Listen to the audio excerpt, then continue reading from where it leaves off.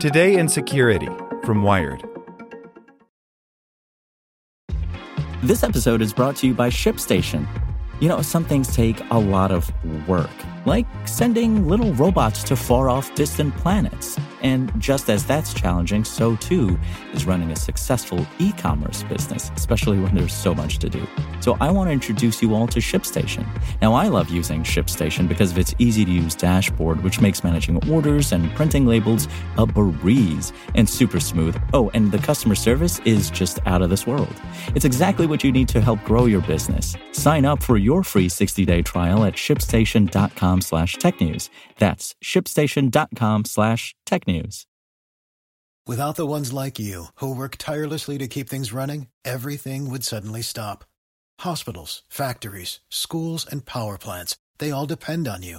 No matter the weather, emergency, or time of day, you're the ones who get it done. At Grainger, we're here for you with professional-grade industrial supplies. Count on real-time product availability and fast delivery. Call, click Grainger.com, or just stop by. Grainger, for the ones who get it done. Here's today's spoken edition of Wired. Fighting a wildfire in Texas, building a network to connect 40 million people to the internet, cutting pollution with chainsaws. Hear Chubb customers tell their stories at chubb.com/podcast. And stay tuned after the show to hear how a family moved to Napa and created one of the largest private wineries in the world. Tech alone can't solve the opioid crisis. By Izzy Lepowski.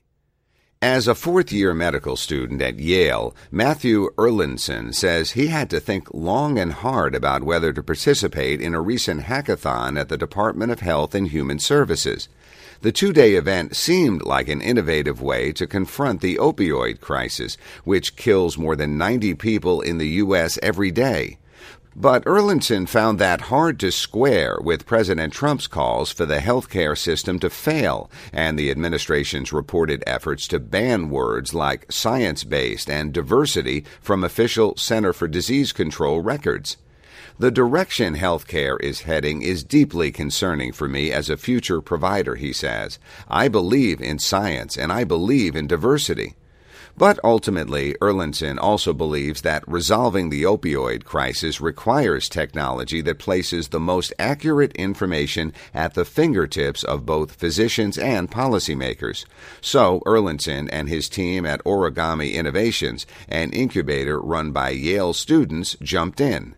I want to be a part of this conversation, even if it's difficult to do so, he says, because we need individuals there who are advocating for points of view that encourage diversity and evidence-based policy. The two-day event, directed by HHS Chief Technology Officer Bruce Greenstein and Chief Data Officer Mona Siddiqui, was not altogether unlike the many hackathons previously hosted by the Obama administration. More than 200 programmers, academics, and public health experts chowed down on 36 pizzas, guzzling gallons of coffee during 36-hour coding sprints. 8 states and a slew of government agencies, including the CDC and the DEA, opened up 71 data sets so that the groups might find better ways to integrate and organize it in all ways that could lead to better decision-making by governments and healthcare providers. In the end, 3 teams, including Erlendson's, walked away with $10,000 each, money HHS hopes will transform their overnight inventions into actual products. According to acting HHS Secretary Eric Hargan, the hackathon is part of the administration's commitment to opening the doors to more public-private collaboration on these issues and helping drive innovative solutions. It really gave us the opportunity to bring together people from the technology and innovation community as well as people within HHS and other government agencies, says Greenstein. The competitors were divided into 3 tracks tasked with creating tools that could either help monitor the movement of legal and illicit drugs, help physicians deliver treatment more efficiently, or help governments more accurately identify who might be at risk of abusing opioids.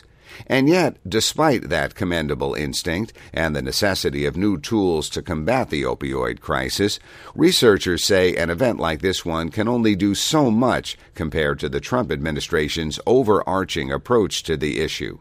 We're not going to code our way out of this problem, said Brendan Salinger, a professor at Johns Hopkins Bloomberg School of Public Health.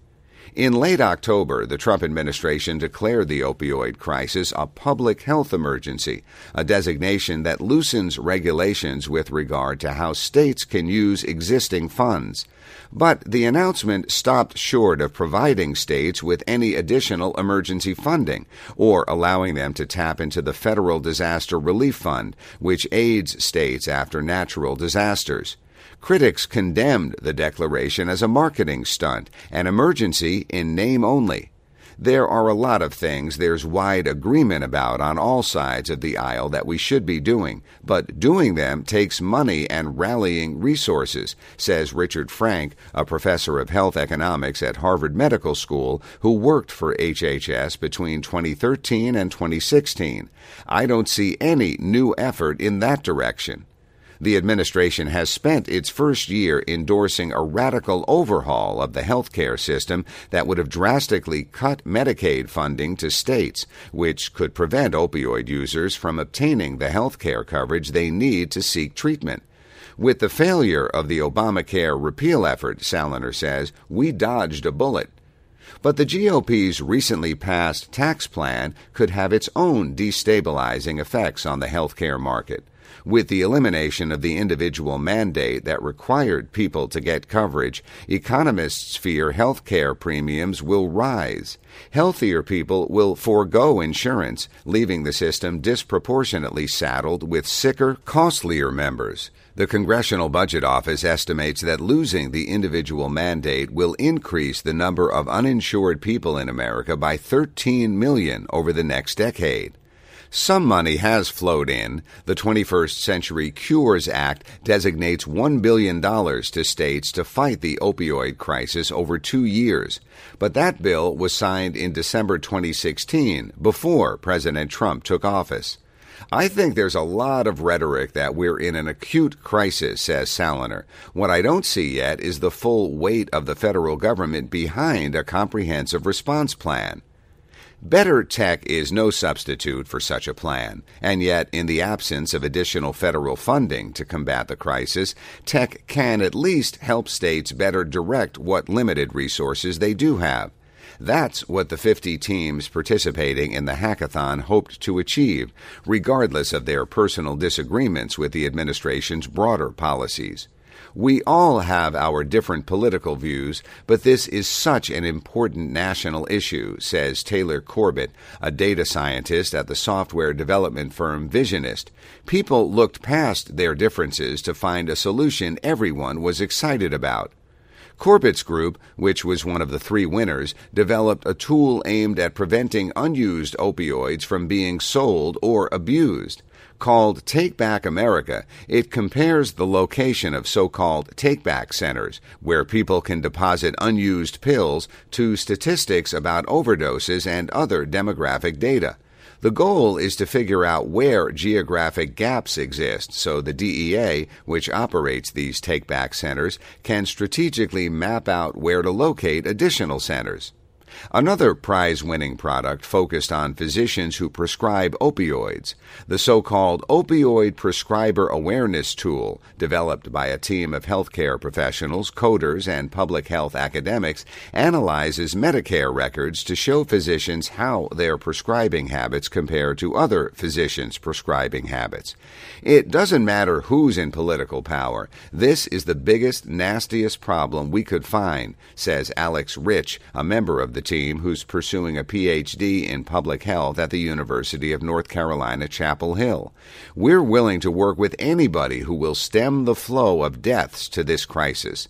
As for Erlendson, his decision to join the hackathon paid off as well. His team's tool was inspired by an overdose spike in New Haven, Connecticut that sent 12 people to the Yale New Haven Hospital in less than 8 hours on June 23, 2016.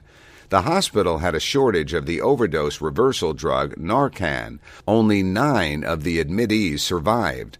Erlendson's team believed that better prediction capabilities could prevent that sort of life-threatening shortage. After analyzing overdose data across the state of Connecticut, they found that a sudden wave of overdoses in one county tended to have a ripple effect in those nearby. So they created a visual tool that allows hospitals and emergency responders to see when a spike might hit their communities based on what adjacent counties have experienced. They plan to use their hackathon prize to continue development in Connecticut.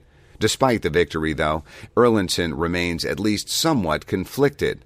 There's a bit of reconciling of cognitive dissonance between the hopeful atmosphere I witnessed at the HHS event and the continuing rhetoric and policy decisions we see on the news, he says.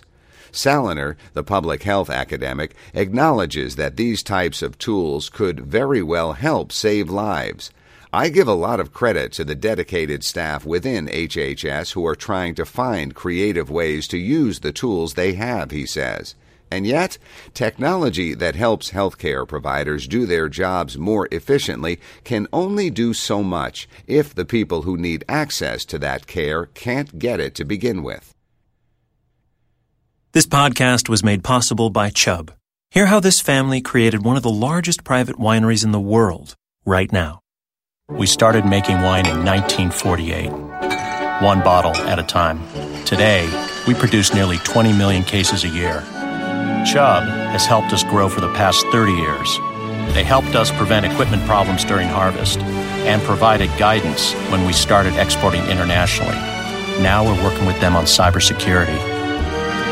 My grandfather taught me to make a wine that over-delivers.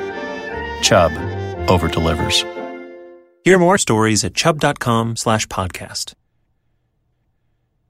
Want to learn how you can make smarter decisions with your money? Well, I've got the podcast for you. I'm Sean Piles, and I host NerdWallet's Smart Money Podcast. Our show features our team of nerds, personal finance experts in credit cards, banking, investing, and more. And they'll help you make the most of your money while cutting through the clutter and misinformation in today's world of personal finance. You'll get clarity on strategies to help you build your wealth, invest wisely, shop for financial products, and plan for major life events. Listen to NerdWallet's Smart Money Podcast wherever you get your podcasts.